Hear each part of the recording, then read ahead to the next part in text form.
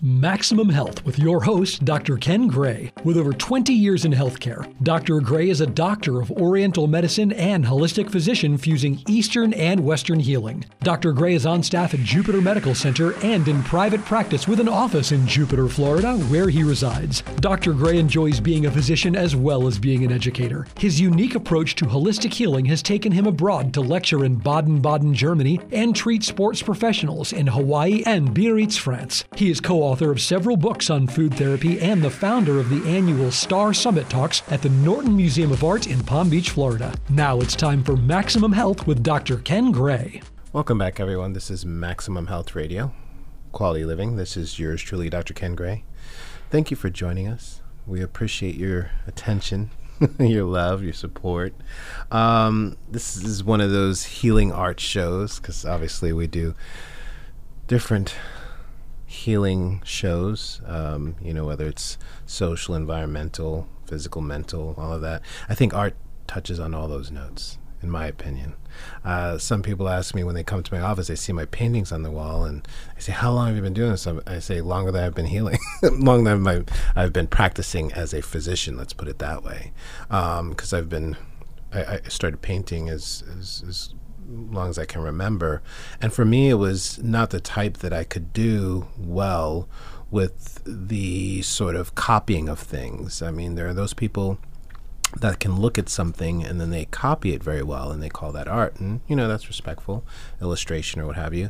But I was not that guy. And I found artists such as Picasso and later on Basquiat and Salvador Dali to be really meaningful to my progress independently. And when I found out they called Dali the divine, that spoke to me with my spiritual background, and I felt that art could be a spiritual outlet. Anyway, fast forward, I found myself at a place called, at the time, Lighthouse Center for the Arts.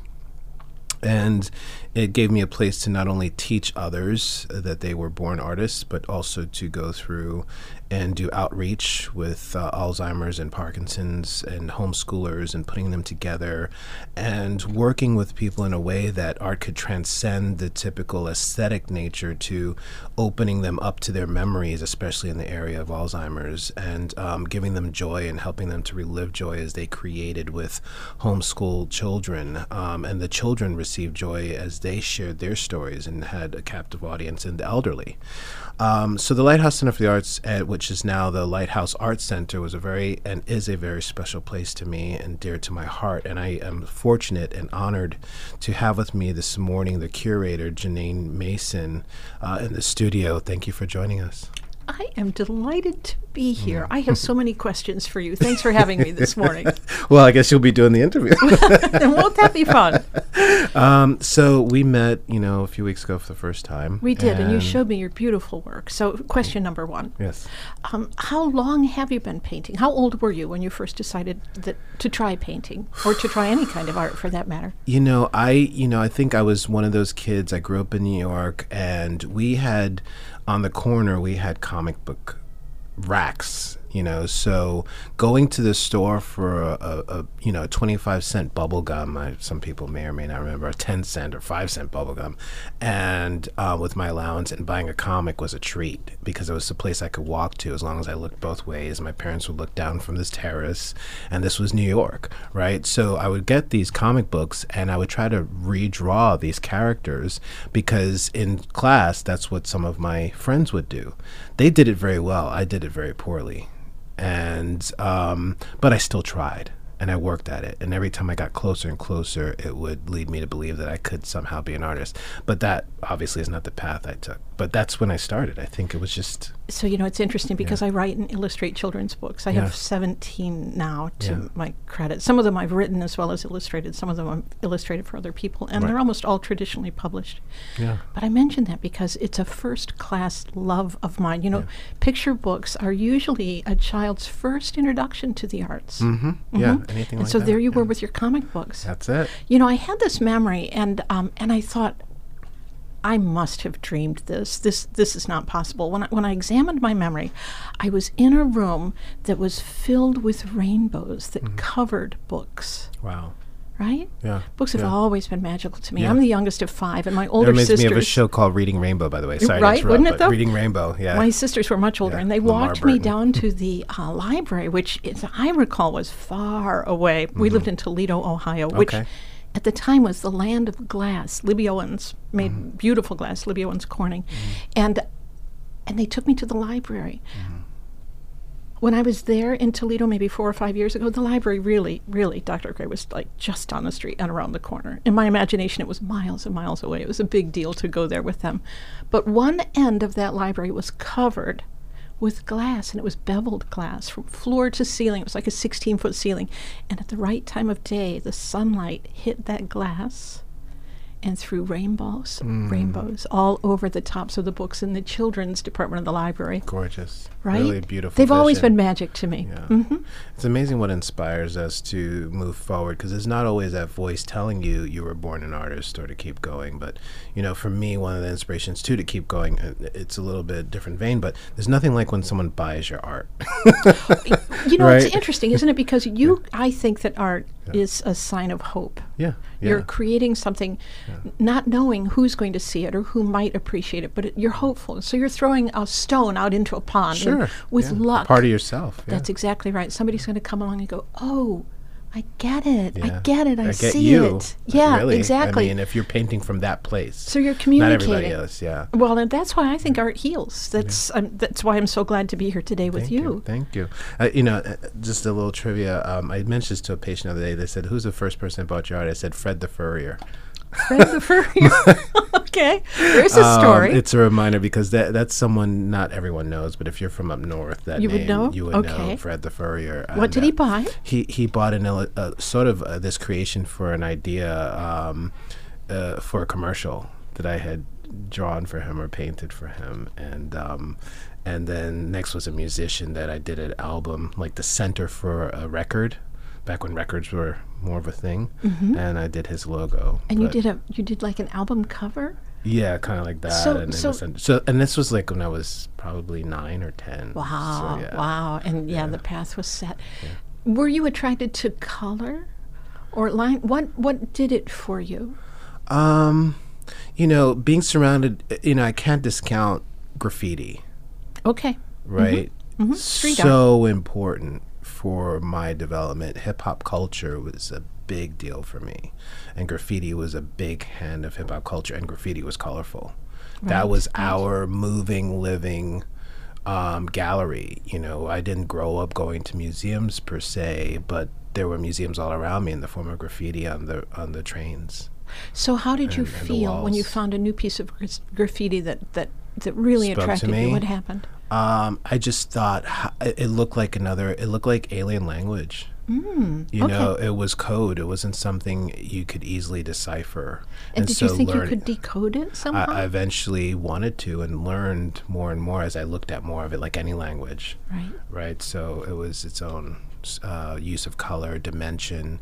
And so I think I brought all of these things into my now painting, which is on layers. Well, it would make sense. I've seen your work. It's beautiful. Thank you. You're welcome. But, you know, that being said, back when I was at the Lighthouse and I was on the wall with other artists, the Lighthouse Center for the Arts, or Lighthouse Art Center now it's called, sorry, you've had a lot of people go through there. That it's a very special jewel of a place. You know, it's been there for 58 years now. Yeah. That's astonishing, isn't it? I mean, from all over the world. I remember seeing artists from South America, from Europe. Well, now you have Andy Warhol. Andy Warhol. I know. this is crazy. I know. This is I call this Tequesta, show Florida. Warhol, Yeah. Warhol, Yeah. because I can't believe it's in Tequesta, Florida. Yeah, I mean, if you hear, I mean, Warhol. I'm sure people listening to the show, Tequesta, Florida, what's Andy Warhol do? Exactly. You know? So, and for those of you that don't know Andy Warhol, I mean, you can give better history than me, but he, again, New York, pop art, I mean, world renowned.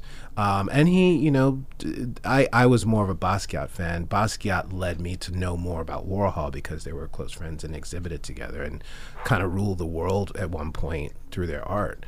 But Warhol, I mean, you know, soup cans and the Exxon logo, and you know, things that people just don't know are part of their everyday lives. You know, that they see images upon images around them all the time. It's Warhol. So true. It's so true. Right. It's so true. So, you know, I've been all Warhol all the time. I should tell you that what I have in the exhibition right now are, I think, 27 originals. Most of them are from the collection, the private collection of Beth Rudin to Woody. She has a spectacular collection of art, and she's generous with requests. Okay. So she was willing to allow me to show these pieces. So it's a once-in-a-lifetime chance. But I have been all Warhol all the time for about a year now. I've had so much to learn. And among the things I've learned, which I find fascinating, I hope you do too. So he was born in Pittsburgh, Pennsylvania, and he was really not a healthy child. He had a number of health problems growing up. So, you know, he was very delicate. He had alopecia, loss of hair, and vitaglio, so his skin was very patchy. And if you look at the early photos of him, you can really see that he was unsure of himself. He spent a year in bed, and you know what his mother gave him? Coloring books and comic books. There you go. There you go. Yeah. And it changed the direction of his life. Yeah. He was left with health problems sort of that improved mildly as he got older, and then near the end of his life, he was in trouble all over again. He was shot at one point, and that was at that point, he probably should have died. He lost 12 pints of blood, but that's another story. Wow. I know. It's astonishing so that he was saved at all. That, What I wanted to say, though, was his mother was Catholic, but she was like Byzantine Catholic. She took him to church 3 times a week, and the services were 2.5 hours long. And the altar at this particular church was filled with big icons of saints. So, if you will, almost like an Advent calendar, right? Saint after saint after saint with gold backgrounds. And once I started looking at Warhol's work in different museums, I got to go to the Brooklyn Museum, and I went to the Warhol Museum in Pittsburgh too, to see some of the original pieces, like the Marilyns, right? His soup can show, which was his first I want to say big show. He'd done some other shows before then, but this was absolutely lambasted in the press. You know, soup cans, how can you dare call that art? And galleries on either side were advertising actual cans of Campbell's soup that you could buy for $1 and save yourself, on and on. That show closed. It got a lot of press, albeit bad press, but you know, they say some ink is better than none, right? Yeah. So the day that show closed was the day that Marilyn Monroe died. Yeah, and he had a silkscreen made of a famous photo of hers. It was turned into a 40-inch by 40-inch silkscreen, and that was the first of the Marilyns that he did. And he did it on a gray background because he was sad, right? Yeah. But then that eventually morphed to a gold background, and then Marilyn's face was done with colors. But it reminded me of the saints on the altars. Yeah, this was an icon of beauty. This was someone that the public worshipped. Yeah, doesn't that sort of unlock doors in the mind? It made me go, oh, yeah, absolutely. It does a lot for me. I hope you come and see the show. I hope your listeners do too. Yeah, I will definitely. It's on until March 23rd, so there's still time. Okay. Yeah. Yeah, I have to make it in. When I think about the Lighthouse, I just call it abbreviated. And like I said, it's a long time coming for something this huge, but there's been a lot of diverse artists that have made it through. Yeah. Tell me a little bit about the history of the Lighthouse. Why did it come into being? What was the first person that had the idea that, you know, we need a gallery, an art museum / gallery in Tequesta? So it started, as I said, 58 years ago with Christopher Norton, who was the son of Ralph Norton in West Palm Beach and Mr. Norton's first wife, and 8 local artists. And among those artists was actually Dodie Thayer. Okay. And Dodie Thayer's work was collected all over the world, and to this day you can find latticeware that's very, very valuable right here in Tequesta. And you know, ever since this organization started, it has always provided arts and culture uninterrupted for 58 years. Yeah. Even when COVID hit and we had to close the doors, we had 31 classes running at the time. Wow. 26 of them were online within 5 days. I love it. I've never known art to be more important than it has been throughout this pandemic. Right. No, absolutely. It's been a saving grace for many people, Oh, including absolutely. our family. I mean, we were painting rocks with positive messages and hiding them throughout our community. And then we started Instagram. You know, it was really my wife's idea. It's back really to a that beautiful feeling of thing. hope. It's Yeah. the hope to communicate, the Yeah. hope to reach someone else. But it really was a project that gave a lot of hope within our family, but then to others as they would locate these rocks and collect them throughout. And we live against a preserve, so it was really special to do that. But so art goes on, and it teaches, and it opens, and it cleanses, and it heals, and it does all of these things if we support and allow it. How is it in the grant world and in the government support? Has that been cut, and you've had Well, to... that's an interesting thing that you would ask. So I've served under 3 governors on the Florida Council of Arts and Culture. Okay. That's a panel of 15 people who are appointed to serve for different periods of time from all around the state. And so I'd like to think that I have maybe an unusual view of the number of cultural organizations there are in Florida and the amazing programs that are going on all the time. Governor DeSantis has supported the arts maybe a little bit better than some of our past governors. Good. Very nice to hear. Yeah. I'm currently the chair of something called Citizens for Florida Arts. Yeah. Again, it's another organization that creates, among other things, a statewide cultural conference every other year. I should let you know when that's happening because Please. I'd love to have you come to it. Please. Florida is a land of so many cultures, and you know, people move here from all over and sort of leave the land of Michigan behind or the land of New York behind. And what they don't realize is that they've come to something that is so rich in history. French and Spanish. We have people from all over settle here, and it's a really rich melting pot. It makes me frustrated to hear people say that there's not enough culture in this state. Oh, there is. It just means that, excuse me, perhaps you have not yet done enough homework. That's it is such a huge world unto itself, Florida. I mean, it is, isn't it? It could be its absolutely own is. country, number one. But you can go from Miami and have, obviously, we know all about Art Deco and all the art that goes through there. Very much a big part of Europe is present there. As well as South America, but you go to the northern. I mean, I've taken the kids several times to St. Petersburg, where the Dali Museum is. Oh, that's such a a beautiful beautiful why is the museum, isn't it? Salvador Dali Museum in St. Petersburg? Exactly. You got to ask yourself that, and you got to ask yourself about the family, and then you got to go there and see the spectacular building. Oh, and we have something that happens in Florida. I'm changing the subject. It's the Florida Artist Hall of Fame Award, so some of your readers will love this, okay? The woman who illustrated the Harry Potter books, Mary Graham Prey, lives in Sarasota. Right, exactly. I've shown her work 3 times now at the Art Center. She's finally being inducted into the Florida Artist Hall of Fame, and doesn't she belong there? Isn't that exciting? Absolutely. I'm showing her husband's work this summer, by the way. Yeah. Tom Casmer does these fabulous wooden, sort of Louise Nevelson-inspired collages that are spectacular. Okay. You need to come this summer. Okay. We do great But, kids more programs important, too I in got to the bring summer. I was going to say I got to bring the kids. Gotta bring the kids. because we do those trips. We, like I said, we've gone and we do the Norton quite often. I mean, there's so much there. that's They great. just had, they've had so many exhibits. But I went to one talk even where they did the Anthropocene era that we're in. That's the thing about art. It can transcend the, again, aesthetic and spiritual and all that to where it's environmental, and teaching. It's scientific, right? It expands our scientific knowledge and our grasp of science. I mentioned the cultural conference. So a couple of years ago, we had the gentleman who is the executive director of the gallery at Yale, and he sent his grad students out into the university system to learn what was being taught, and brought them back into the galleries to find what they had in art that could be used in those classes. In science. And in science across the board, you can teach anything through the arts, right? Yes, math. And so they everything, connected the curriculum with the art in their collection, and in 2 years, brilliant.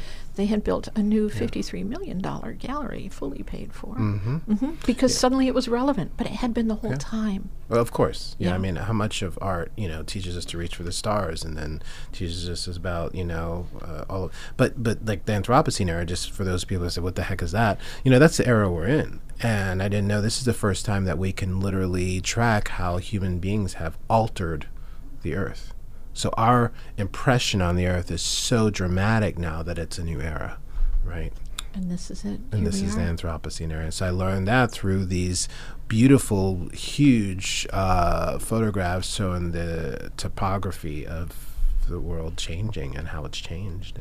So you as an artist, you're creating a piece of work, Yeah. but it's only done half of its job. Mm-hmm. Yeah. The other half is for the person who comes along to look at it Absolutely. and interpret it in a way that Absolutely. you may or may not be responsible all the for. time. Mm-hmm. All the time. I mean, when people see my art, those that either commission or buy it, that's the thing, is that they're saying, oh, this is that. This is what this is to Gotcha. me. Yeah, I gotcha. And I how did you understand. know? And where did you? And I'm the first to say this is not a logical, intellectual space for me. This is not where I go in with anything other than a bare, open heart and allow my heart to communicate through my hands.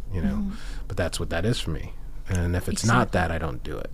So I should tell you a little bit more about the Art Center, may I? Yeah, please. So we have it's a 3-building campus.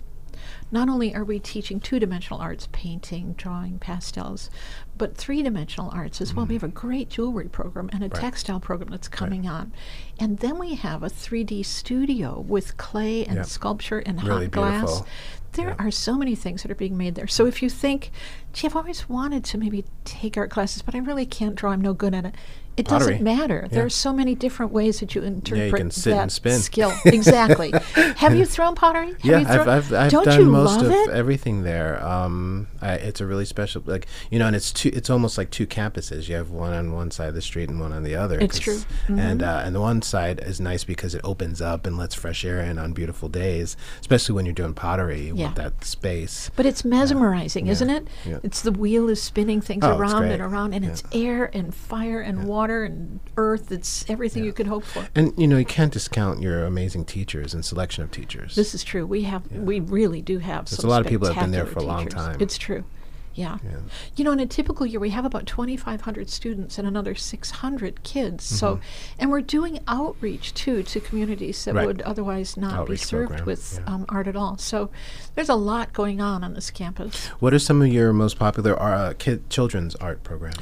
Thank you so much for asking, because every summer I've been writing a grant and adding a little bit more and a little bit more to what we now have as a makerspace. So we have 10 3D printers, we've got silhouette cutters, we've got a CNC machine, we've got a laser. Yeah, that's so popular. our little kids are doing all sorts of interesting things, but we're also doing programs for kids who are a little bit older.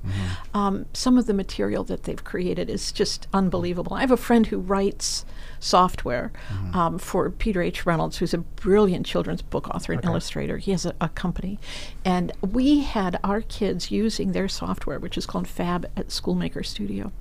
Our kids were making things that even the software designer didn't know were possible. I love it. I know. We ended up being partners with the Smithsonian and Virginia Tech, and go on YouTube and you can look at some of the things our kids have made. Speaking Fabulous. of YouTube and speaking of technology, so now that things are opening up back and more people are going out and feeling comfortable or letting their children be more sociable, do you still offer virtual classes? We do some virtual classes. It depends on what people are comfortable with. Not as many as we were doing, of course, right? Yeah. And another thing that's been happening with our faculty and our students is that they have voted on if they're inside, if they're indoors, and they're in a classroom space, whether or not to wear a mask. And if anyone wants a mask being worn in that environment, then everyone agrees to it. It's been really democratic and lovely to see. That's something that art can do. So tell me a little bit about the dates of the Warhol exhibit again, and also how do people find the Lighthouse Art Center? Oh, that would be good to know, wouldn't it? Yeah. So it's an easy web address, Lighthouse Arts, that's plural, lighthousearts.org. And we're at 373 Tequesta Drive. That's in Tequesta, Florida. We're easy to find. I'm talking about Warhol, but I should tell you that right now we're doing 5 shows simultaneously, Warhol being, of course, the main one. Right. And then we have Ray Gross's pop art porcelain. He does hyper-realistic porcelain. He did a life-size Harley Davidson for us. Okay. Can you believe it? Yeah, I saw the picture, so I do believe it. The gallery is beautiful. But if you want to see the picture, listeners, you'll have to go on to Lighthouse Art Center, or you can check out my social media. I'll be posting that picture on my Instagram, Maximum Health Radio. So I think it's really great, and I'm a Harley guy. So are you? Oh, you've got to come and see this. Then it's so beautiful. Yeah, I've got a modified 883 Iron Sportster, which I absolutely love. I've had it for many years. What language are you speaking? Yeah. only Harley riders would know, I guess.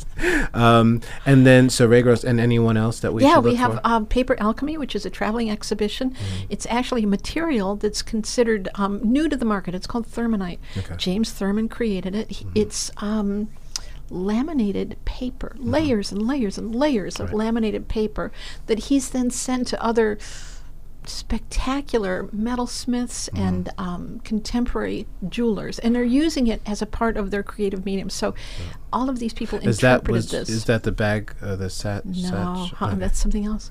Okay. Also, we have, I put out a call to artists for pop art inspired jewelry, and that's happening now. All right.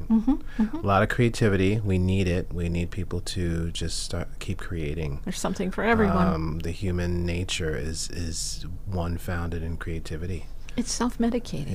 Yeah. Well, thank you so much. It's been wonderful having the curator of Lighthouse Art Center, which seems to be curating our hearts back into being again through all of this love exposure. to have you, and all of your listeners, please. Yes. Check the website, because things are changing all of the time. Wonderful. Well, Janine Mason, thank you for joining us. This has been another Maximum Health Quality Living with yours truly, Dr. Ken Gray. If you have missed any portion of this show, we are on all major podcasts. Just look up Maximum Health Radio, and of course, Public Radio Exchange. And we will see you next time.